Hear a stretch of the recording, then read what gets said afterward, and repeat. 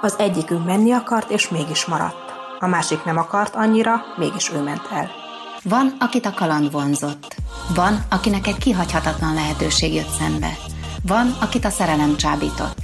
Beszélgetések nagy megmondások nélkül, az elmenésről, a máshol boldogulásról, az itthonról és az otthonról. Globál polgár. Élet máshol.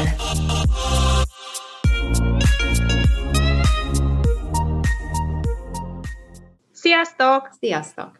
Ez a Globál Polgár 5. adása, viszont azt gondolom, hogy az első olyan, ahol egy magyar párt hívtunk meg most beszélgetni, Zsuzsit és Petit, ilyen még nem volt, és azt gondolom, hogy ti meg abban is különlegesek vagytok, hogy igazából szerintem ti nem elvágyódtatok, tehát nem a menni akarás volt bennetek, hanem a Peti kapott egy tálcán gyakorlatilag egy olyan lehetőséget, amire nem annyira lehetett nemet mondani, ezt jól tudom? Nem igazán, legalábbis én nem így mesélném a történetet. Nagyjából nagyon röviden az volt, hogy én Londonban PhD-ztem, 2006-ban végeztem, és aztán Chicago volt az első állásom, ahol együtt mentünk Zsuzsival, de elég világos volt, hogy nem akarunk nagyon hosszú távon ott maradni, hanem haza akarunk menni. Hogy ott legyen családunk, és akkor ez is történt, és akkor Ceúra mentem haza, de onnantól kezdve gyakorlatilag elég folyamatosan különböző helyek mondogatták, hogy ha akarnék, akkor szívesen visszavárnának, mint Nyugat-Európában, meg Amerikában is. Úgyhogy gyakorlatilag ez egy ilyen folyamatos kérdés volt, hogy továbbra is azt gondoljuk-e,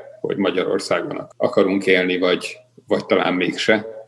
És akkor 2014-ben volt egy ilyen pont, amikor elég világossá vált, hogy a CEU hosszú távon nem biztos, hogy Magyarországon maradhat, viszont akkor nekem gyakorlatilag otthon nem lesz hol dolgozni, és akkor azt gondoltuk, hogy ha előbb-utóbb muszáj menni, akkor lehet, hogy jobb előbb, mint utóbb, hogy a Zsuzsi ne 45 évesen, hanem 35 évesen kezdjen egy új karrierben. Igen, nagyjából szerintem így volt, tehát hogy így sokat gondolkoztunk, hogy menjünk, maradjunk, mint ahogy gondolom, sok mindenki, akivel beszélgetni szoktatok, és akkor egyszer csak eljött az a pont, amikor azt gondoltuk, hogy akkor vágjunk bele most, aztán meglátjuk, mi lesz. És akkor London gyakorlatilag azért lett, mert ott már éltél, Peti. Közelebb volt Magyarországhoz, azért választottad Londont, vagy azért ismerted Igen, tehát hogy Európában ez nagyjából a legjobb hely nekem, azok közül, amik vannak, és igazából az volt, hogy ugye angolul, én nem beszélek más nyelven, csak angolul, és lett volna még választása, és akkor az ugye adódott, hogy akkor ide kéne. És ugye ismertem embereket, meg minden, és azt gondoltuk, hogy itt könnyebb lesz, mint máshol. Ezt nem tudjuk, hogy utólag ez igaz lett volna máshol, de ez így tűnt. Nem tudtuk igazából, hogy milyen távra tervezünk. Azt gondoltuk, hogy kipróbáljuk 1-2 évre, és aztán meglátjuk, hogy lesz. És így nagyjából folyamatosan abba voltunk, hogy így évente határoztuk el, hogy na jó, akkor maradunk még 1 évet, na jó, akkor maradunk még 1 évet. Nyilván ebben benne volt az, hogy otthon hogy alakultak a dolgok, és nem tűnt úgy, hogy ha hazamegyünk, akkor könnyebb lesz, mint amikor eljöttünk. Meg benne volt az is, hogy én így próbálkoztam mindenfele, hogy újraindítsam itt a karrieremet, és akkor mindig az volt, hogy hát most esetleg ha ez bejön, vagy ha az bejön, és akkor még azt lássuk meg. Itt én úgy kezdtem, hogy megcsináltam, van egy ilyen különbözeti vizsgaszerű dolog, ami azt jelenti, hogy nem kellett itt kijárnom az egész jogi egyetemet, hanem az otthoni diplomám meg a praxisom miatt egy ilyen nagyobb lélegzetvételű vizsga után felvettek engem az itteni ügyvédi kamarába, tehát, hogy ügyvédként elvileg praktizálhatok, vagy hattam. Azért ez gyakorlatban az derült ki, hogy ez baromira nem jelentett egy belépőt a szakmába. Úgyhogy én 5 év alatt oda jutottam el, hogy most már 3.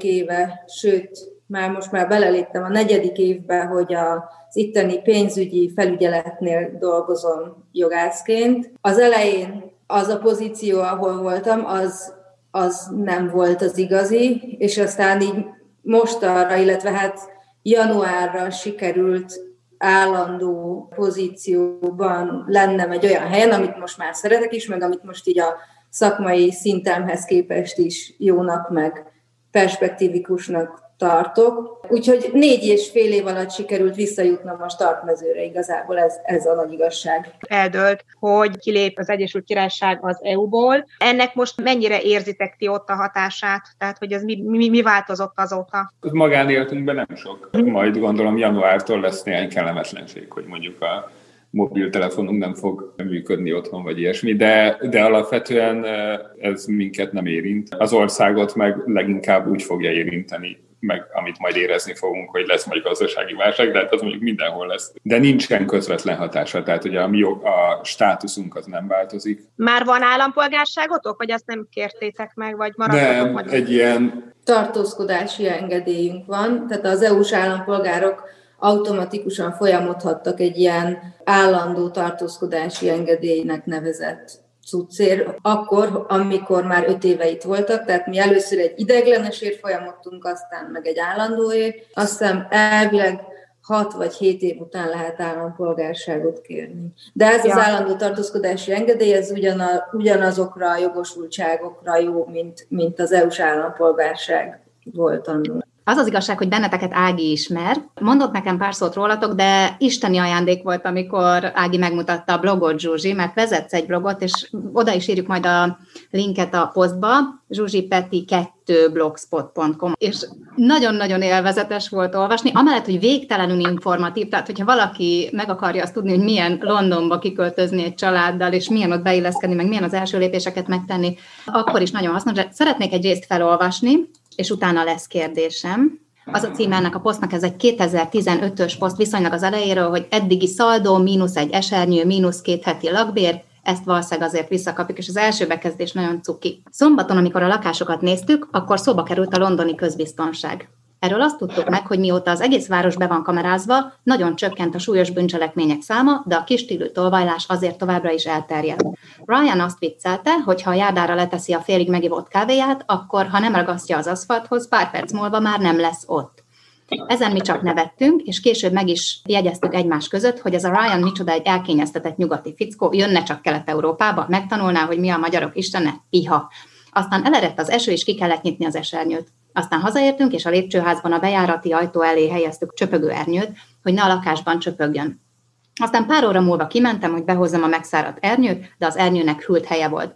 Valaki South Kensingtonban, ahol 900 forint 15 szeder a közértben, és 800 millió forint egy 4 szobás lakás, mindkettő akkurátus adat, nem túlzás, meglovasította a 2000 forintos pöttyös csibó esernyőmet. Úgyhogy kénytelenek voltunk belátni, hogy az a Ryan mégiscsak egy dörzsölt fickó. Ez kiderült belőle, hogy ha az van, Zsuzsi, ami általában szokott lenni, hogy egy írónak az írói hangja azért nagy átfedést mutat a személyiségével, ebből azt tűnik ki nekem, hogy egyrészt te egy elég viccesen és szarkasztikusan nézed a világot. Peti, neked is, meg a családnak is ugyanilyen viccesen jött le a hétköznapi nehézségek sora az elején. Tényleg így értétek meg ezt az egész beilleszkedést, vagy ez a hang nem, Zsuzsi, neked csak arra kellett a posztban, hogy kicsit ne örüljetek meg annyira ettől az egész váltásosditól? Hát gondolom mind a kettő. Tehát a Zsuzsi egy vicces lány, tehát hogy szerintem átjön a személyisége, de hát nyilván voltak nehézségek. Egyébként leginkább, tehát azért így visszatekintve ez 5 év, ebben azért a Zsuzsi álláskeresése volt messze a legnagyobb stressz. Tehát, hogy a gyerekek nagyon könnyen beilleszkedtek, az egy abszolút pozitív meglepetés volt, hogy első pillanattól jól érezték magukat az iskolában, ahol ugye egy szót se beszéltek angolul, amikor megérkeztek. Nyilván a szociális életünk újraépítése se volt triviális, de mondjuk az elég várható volt. Tehát voltak nehéz részek, meg jó részek, meg rossz részek. Uh-huh. És igen, hát tehát hogy ez feszültséglevezetés is nyilván az, hogy a vicces történeteket írta meg a Zsuzsi, és nem pedig a szenvedős történeteket, de bizonyos szempontból jól lenyomat a különböző élményeknek. Londonban, utána néztem kicsit, minden harmadik londoninak nem angol gyökerei vannak, tehát ez azt jelenti, hogy London is azért egy 7,5 milliós metropolis, tehát akkor ennek harmada nem angol ajkú, tehát bevándorló, hogy ez mennyire tükröződik a lakó és a munkahelyeteken? Ez olyan érdekes egyébként, mert a lakóhelyünkön eléggé jól tükröződik, tehát itt, ahol mi lakunk, itt nagyon sok külföldi van, sok nyugat-európai is van, meg mindenféle más is, tehát az iskolában is nagyon vegyesek a gyerekek származást tekintve. Nekem a munkahelyemen én vagyok az egyetlen, aki nem angol, mármint abban a csoportban, ahol dolgozom, úgyhogy így ez a kettő így elég kontrasztos. Nekem a munkahelyemen viszont egy angol van az egész tansziken, tehát hogy itt teljesen nálunk a 99% az külföldi. Úgyhogy ez teljesen szegmensfüggő. A jogásság az egy nemzeti dolog minden országban, és ott nem engedik be a külföldieket, vagy nagyon nehezen. A szobatudósság az meg nagyon nemzetközi, és ott meg az angolok nem férnek be a legjobb helyekre. Ez a baráti körötökön is tükröződik? Tehát ez ott is leképeződik? Tehát, hogy mondtad, hogy a szociális életeteket újra kellett építeni. Milyen az új baráti körötök kint? Mennyire vegyes? Vicces módon az új baráti körünk az elég jelentős részben a régi baráti körünk. Tehát, hogy a korábbi gimnáziumi iskolatársainkkal, akik szintén itt kötöttek ki, vagyunk a legjobban, meg gyerekkori ismerősökkel, tehát sok magyarral tartjuk a kapcsolaton. Az új barátaink közül, ha lehet így mondani, leginkább az iskolabéli szülőkkel tudtunk így összehaverkodni. Angol barátaink szerintem nincsenek. Hát meg az én kollégáimmal szoktunk még. Igen, meg a Peti kollégáim. Igen, de ők se angolok, ahogy... Ők se angolok, igen. Tehát az angolokkal nem nagyon útoroztunk össze, de hát mondjuk ez érthető is, ugye mindig így van, hogy a kívülállókkal barátkoznak, tehát hogy nyilván, hogyha Magyarországon a legtöbbünknek nincsenek külföldi barátai, mert akkor se, hogyha ismerünk külföldieket, mert mindenkinek megvannak a régi barátai. Igen, és az szerintem segítség egyébként, tehát szerintem az egy jó érzés, hogy biztos, hogy nehezebb beilleszkedni, biztos nektek, hogyha erről van műsorotok, biztos több ilyen sztorit hallotok, de az a tippem, hogy egy olyan helyen, ahol kevesebb nem mindenki kívülálló, ott nehezebb beilleszkedni. Igen, mert nagyon ritkán találkozol, tehát nekem is a baráti körömben a németek száma a legkevesebb, azt én is be kell, hogy valljam. Az átlag londoni életet tekintjük, az mennyire multikulturális, vagy mennyire színes? Hát azért most így mi elég ilyen családi életet élünk leginkább. Tehát, hát főleg a válság, főleg hát mióta a vírus van, igen, azóta aztán meg végképp. De hogy igen, tehát azért itt sokkal több időt töltünk 4-esben, mint korábban otthon. Nyilván ehhez hozzájárul az, hogy a gyerekek is nőnek, meg egy csomó mindent lehet már velük együtt csinálni. Sokkal több igényük is van arra, hogy velük legyünk, és ne...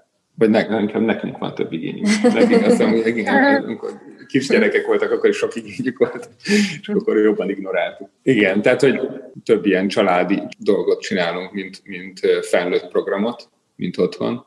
Hova mozdultok ki, ha kimozdultok gyerekestől?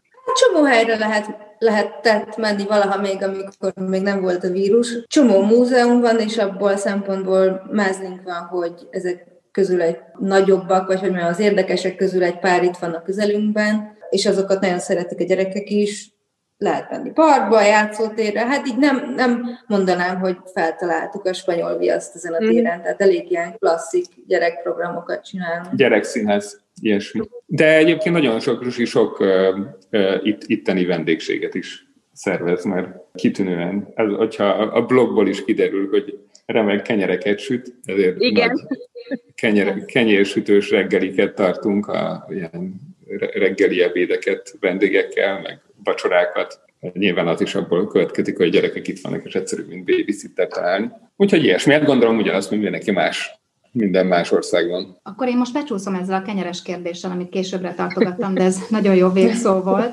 Engem nagyon megdöbbentett, Zsuzsi, amit a bíróságról és az ott a viszonyokról írtál. Ugye nem tud az ember néha nem sztereotípiában gondolkodni, és a britekről, meg az angolokról ugye megvan az, hogy egyrészt hullamerevek, és amikor elképzelek egy brit bíróságot, az a merevség csúcsa nekem, mert ugye ott az alapmerevség, meg az alaptávolságtartás, és Magyarországon is azt gondolnám egy jogi szakmai környezetről, hogy ott megvannak azok a formák, amiket be is tartanak, de ehhez képest ugye van az a nagyon vicces blogposztod, amikor a BB-ről, a bíróbácsiról írsz, az elsőről, akit még nagyon-nagyon szerettél, vagy nagyon jó volt a viszonyatok, hogy egymásnak a saját otthon sütött kenyereiteket mutogattátok. Hogy ez jól látom, hogy tök hülyeség, amit gondolok én a britekről és a brit jogi társadalomról, hogy őrült, merev és őrült. Nem, abszolút nem. Szerintem az a vicces, hogy ez az a sztereotípia, ami majdnem teljesen igaz. Hát a bíróságon. Hát különben egyébként nem annyira. Hát nem, tehát a magának, a jogásztársadalomnak a merevsége az engem nagyon meglepett, tehát sokkal merevebb, mint amire én számítottam. Aha. pont talán az ellensztereotípiából kiindulva, hogy hát London nagyon nemzetközi, meg nyitott, meg kozmopolita, ehhez képest a jogász szakma szerintem elég zárt, és ehhez képest a bíróság az egy időutazás is. Tehát, hogy ott aki nem középkorú fehér férfi Oxfordban vagy Cambridge-ben végzett, az nem rúg labdába, kivéve ha titkárnő és jó kávét főz. Úgyhogy nem, tehát szerintem a sztereotípia az nekem ott még inkább igaznak bizonyult. Az a személyes szerencsém volt, meg valószínűleg az, hogy amit én ott csináltam, az egy ilyen 3 hónapos gyakorlati időszak volt, tehát én ott nem voltam státuszban, hanem csak így kvázi tanulni mentem oda, vagy kisegítőnek, vagy hogy mondjam, látogatóva, igen. És ezért valószínűleg ez az ilyen kicsit kívülálló státusz is hozzájárult ahhoz, hogy én nem kerültem bele ebbe a hierarchia részébe a dolognak, meg a személyes máznim is, hogy ez a bíró pont ilyen személyiség volt, akivel így jól ki lehetett jönni, meg így az első pár kellemetlen nap után, amit így, hát ugye a helyzet az volt, hogy én az ő szobájában ültem reggeltől estig, tehát hogy egy ilyen szép nagy szobája volt, nem azt mondom, de hogy kettecskén üldögéltünk ott munkakezdéstől munkavégzésig, tehát egy idő után azért úgy mégiscsak kínos lett volna nem váltani szót egyáltalán. Hát és a végén eljutottunk a kenyerekig, ami számomra szintén nagyon nagy megtiszteltetés volt, bár most így magunk között szólva azért én jobbat sütök, mint ő. Igen, ez a blogból is, ezt nem tudtad nem közölni a blogban, és én ezt el is hiszem egyébként. És akkor még egy dolog, nagyon jó önismereti dolog nekem ez a podcastolás, ugyanis rájöttem, hogy lehet, hogy foglalkoznom kéne a hivatalok, illetve szerelők című megakadásommal, és ezt mindenkitől megkérdezem ilyen vagy olyan formában, hogy tehát rögtön megakadt a szemem a blogodban arról, hogy ugye amikor az elején szerelés volt, meg bútorösszeszerelés, meg mentek az internetet berakni, hogy megígérte, hogy felhív előtte, de mégse hívott fel előtte, hogy nekem ez ugye nagyon rímált a magyar viszonyokra, és persze ilyenkor dörzsöli az itthon maradott gyerek a kezét, hogy na, azért kincsin is kolbászból a kerítés. Mi az, ami jobban működik kint, mint itthon, és van olyan terület, ahol visszasírjátok az itthon. Itt például csak egy közbevetés volt egy olasz vendégünk, akitől a magyar bürokráciára kérdeztem rá, és azt vártam, hogy majd nagyon szidja, és azt mondja, hogy sokkal olajozottan működik, mint az olasz, olajozottabban, bocsánat. Tehát mi az, amit látsz a két ország között? Hasonlóságot vagy különbséget? Láttok, bocsánat. Szerintem a limitált tapasztalatunk a bürokráciával itt nem rossz. Egyrészt nagyon sok mindent lehet online intézni, adó, bíróság, most éppen bepereltem valakit, úgyhogy ezt is tudom, hogy tök könnyű keresetekben nyújtani. Bevándorlás, igen, tehát hogy ez a tartózkodási engedély, tehát egy csomó mindent ilyen nagyon egyszerűen el lehetett intézni, ami szerintem otthon nincs. Ami az otthoniból egy kicsit hiányzik, az, amikor eljut az ember egy bonyolultabb dologhoz, amit már csak az ügyintézővel lehet mondjuk telefonon elintézni. Ott sokkal inkább az van, hogy itt az ügyintéző is egy robot, tehát hogy le van neki írva, hogy mi az, amit válaszolhat, és hogyha abban a nagyon szűk mintaszövegben nincs megoldás a problémára, akkor nincs megoldás a problémára. És otthon meg kicsit az van, hogy az egész ilyen esetleges, de végül, ha az ember eljut egy normális ügyintézőig, akkor a végén azért el tudja intézni az ügyet. De van, ezt már Amerikában is tapasztaltuk, hogy itt is, meg Amerikában is teljesen ilyen profi az ügyintézés, annak vannak jó oldalai, meg rossz oldalai, és ez a rossz oldala, hogy nem lehet keresztülvágni a gordiuszi csomót. Tehát otthon tényleg ez van, hogy a végén találsz valakit, aki azt mondja, jó, hát elvileg ezt nem szabadna csinálnom, de hát tudja mit, elintézem. És akkor elintézik.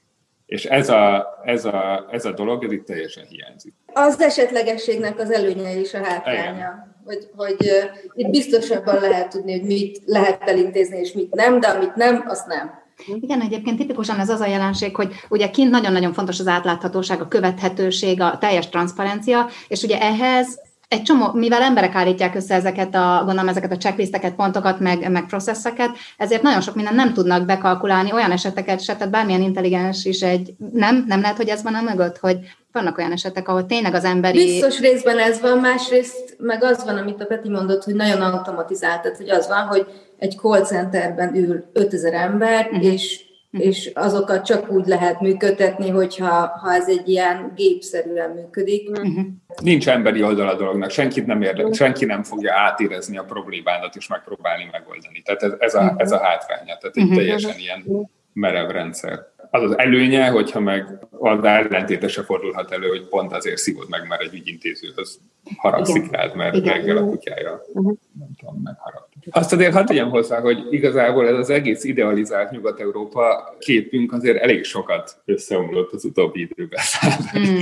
Hogy én ezzel a szüleimmel elég sokat vitatkozom, hogy Magyarországon azért tényleg valahogy ez legalábbis bizonyos csoportokban teljesen így merül föl, hogy biztos minden sokkal jobb Nyugat-Európában, és ez nem mindenben van így. De akkor mondasz példát is, Peti, hogy akkor például mi nincs így? Hát ami szerintem például nagyon érdekes, az a képmutatásnak és a korrektségnek a keveréke. Tehát az, hogy tényleg van egy nagyon sok ilyen dologban, van egy ilyen érzésed, hogy mondjuk Nyugat-Európában biztos egy politikus, vagy egy ügyintéző, vagy bárki nem tehetne olyan megjegyzést a nőkre, ami azt sugallja, hogy ők nem egyenlőek, vagy valami ilyesmi. És ez tényleg igaz, hogy nem tehetne. Tehát bajba kerül valaki, hogyha olyan megjegyzést tesz, ami azt sugallja, hogy a nők nem egyenlőek. De ettől még nem egyenlőek.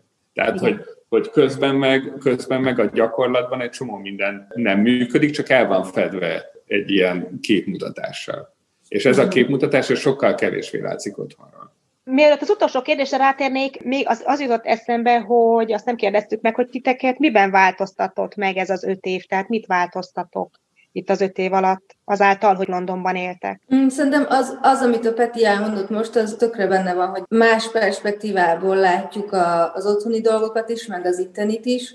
Ez nem feltétlenül jelenti azt, hogy az otthonit most szebbnek látjuk, mint mikor rájöttünk, vagy éppen, hogy rosszabbnak. Csak látjuk azt, hogy egy csomó mindenben igazából azért hasonlóak a dolgok, csak máshogy vannak tálalva. És ez érdekes tapasztalat, és abból a szempontból szerintem tanulságos, hogy amit a Peti képmutatásnak mond, ez sokszor nagyon idegesítő, de úgy rá kell jönni egy idő után, hogy ez tulajdonképpen hosszú távon lehet, hogy hasznos is. Mert az ember elég sokat mondogatja magának, meg elég sokat mondogatja másoknak, akkor lehet, hogy az használ valamit így tudatilag is. És ez érdekes perspektíva szerintem. Például az vicces, hogy így mondtátok ezt a szarkazmust, meg ilyesmit, és ez szerintem ez még mindig igaz ránk, vagy most inkább így saját szempontomból mondom, de én ebből egy kicsit szerintem veszítettem az utóbbi időben. Tehát valahogy kevésbé vagyok talán kritikus, vagy kicsit ezt az élességet az emberek megítélése kapcsán ebből veszítettem valamennyit. Csak azért, mert annyira sokféle dolgot látunk, meg sokféle élményt, meg sokféle gondolkodásmódot, hogy kicsit nehezebb ezt az egyoldalú vonalat vinni. Amit otthon szerintem, mivel otthon az ember, vagy legalábbis ez megint csak nem tudom másra igaz, de ránk elég igaz volt, hogy a barátaink azok mind nagyon hasonlóak voltak hozzánk, hasonlóan gondolkoztak, és ezért így bandázásilag sokkal inkább megtaláltuk a hangot emberekkel, ami egyébként egy nagyon jó érzés, és ez nagyon sokszor hiányzik is itt. Másrészt viszont az, hogy itt kénytelenek vagyunk mindenféle más véleménnyel találkozni, ez egy kicsit azért puhítja szerintem az embernek a egóját, vagy hogy mondjam, a világról alkotott véleményét. Jó, és akkor rátérhetünk az utolsó kérdésre. Itthon nagy kultúrafogyasztók voltatok, és most leszámítva nyilván a vírust, meg szülők lettetek azóta, hogy ez Londonban is így van-e, mert hogy például én azt érzem, hogy én is rendszeresen jártam otthon színházban, mondjuk a mozi az egy másik téma nálam, de például a színház.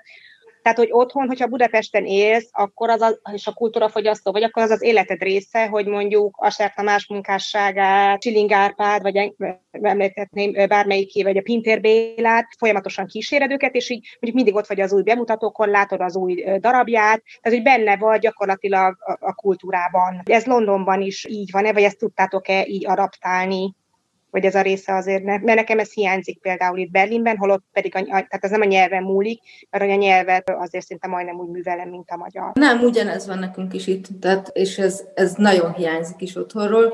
Igyekeztünk valamennyire belevetni itt magunkat a színházi dologba, de azt, amit mondtál, pont ezt a részét, ezt abszolút nem tudtuk itt reprodukálni, hogy azért nem, mert akkora a kínálat, vagy azért nem, mert nem sikerült ráakadnunk így egy-egy olyan társulatra vagy színházra, ami azt hozza nekünk, amit otthon hoztak ezek, akiket említettél, ezt nem tudom, de nem sikerült. Sokkal nehezebb tájékozódni. Otthon, ahogy elmondta, de ez ugye az évtizedes tudás, az elég jó irányt tudod, hogy mi az, kitől mit várhatsz és mit lehet megnézni. Itt meg igazából így tényleg azon lepődtünk meg, hogy mennyire nehezen tippeljük meg, hogy valami tetszeni fog. Ugyanaz a rendező, tehát egy idő után így elkezdtünk rendezőket keresni, meg nem tudom micsoda, ki az, akit szeretünk, és ugyanaz a rendező tud zseniálisat csinálni, és retteneteset is. És ez nagyon, nagyon nehéz megemészteni, hogy 10-ből 2 az, ami igazán tetszik, és nem 10-ből 8. Tehát van itt mindenféle, tehát hogy nyilván ebben is egyébként ilyen, tehát hogy tágul is a rálátásunk, hogy mik történnek a színházi életben, de az élmény azért kevesebbszer jó. Mondjuk ezt hozzátartozik, hogy amikor karácsonykor hazamegyünk, akkor megnézzük az összeset, amit csak amit éppen játszanak. Még az időjárásra nem kérdeztünk rá, mert az is egy ilyen sztereotípia Londonnal kapcsolatban, ugye, hogy ott folyamatosan esik az eső. Ehhez hogy lehet hozzászokni, és tényleg így van-e? Most éppen besüt a nap az ablakon, és tudom, hogy Budapesten viszont esik az eső, úgyhogy aktívan kárörvendünk, de egyébként kicsit igaz, és hogyan lehet hozzászokni. Hidegebb, meg szarabb idő van, mint Magyarországon, nincs mit szépíteni. Hát hozzászokik az ember, nem tudom. Petit egyáltalán nem zavarja, észre se veszi. Engem jobban zavar. Az előnye viszont az, hogy télen nincs olyan rohadt hideg. Igen. Mindenkitől szoktunk kérni vagy olyan filmet, vagy olyan könyvet, vagy zenét, ami mondjuk jól bemutatja, hogy milyen az élet mondjuk Londonban manapság, tehát hogy most a 2020-ban, vagy van-e ilyen? Aha, vagy ha zene, akkor melyik zenének van nektek olyan hangulata, hogy na igen, Londonban élünk, és ilyen Londonban élni, ha nem könyv, vagy nem film? Hú, ez nagyon nehéz. A zenéről most nekem csak annyi jut eszembe, hogy én sokat hallgatom a rádiót, és reggel is, amikor itt teszek, akkor mindig bekapcsolom, és a BBC 3-at szoktam hallgatni, és nekik van egy olyan rovatuk, hogy Bach 7 előtt, az azt jelenti, hogy ilyen 6 óra 53-54 perc környékén mindig beraknak Bach zenét. Azt hiszem, be lehet írni, vagy telefonálni, és kérni lehet valamit, vagy azt hiszem így válogatják ki, és nekem ez nagyon hozzákapcsolódott az itteni életemhez. De mondjuk ezt nem tudom, mennyire írja le jól a 2020-as londoni életnek. De az angol tévét azért megemlítheted egyébként. Tehát, hogy azért abból azért nézzünk ezt. Igen, tehát, hogy ez így van. Nem tudom, hogy mit kéne, nem is tudom, hogy ezek elérhetőek, de Zsuzsi a Bake Off nevezetű. Ja, de az például van otthon is. Van egy magyar változat, van egy olyan tévéműsor, az a címe, hogy The Great British Bake Off, ahol ilyen süteményeket, meg kekszeket, meg ilyeneket kell sütni, és egy ilyen reality show abban a szempontból, hogy minden héten kiesik valaki. Aha, igen. És az egy ilyen nagyon ikonikus angol cucc, és egyébként szerintem nagyon jó is. Én már minden héten várom a következő részt. Egyébként ez tényleg érdekes, mert az látszik, hogy ez nagyon fontos, hogy a társadalom minden rétegéből legyenek résztvevők, és van a külföldiek is benne mindig, tehát hogy a bevándorlók. És az érdekes dolog az ilyen, ahhoz képest, hogy ugye minden héten kiesik valaki, hogy egy ilyen nagyon kedves sorozat. Tehát egy nagyon jó hangulata van az egésznek, ami szerintem a magyarban, legalábbis abban az egyben, amit láttunk, hogy nem annyira jött ki. Úgyhogy az például egy érdekes lenyomata egy szegmensének az itteni társadalomnak. De mondjuk van a Fleabag, amit végignéztél. Igen, nem tudom, mi az azt hiszem a Netflixen rajta van, az a címe, hogy Fleabag. Egy ilyen viccesen feldolgozza, hogy milyen szinglinek, vagy hát félig meddig szinglinek lenni manapság.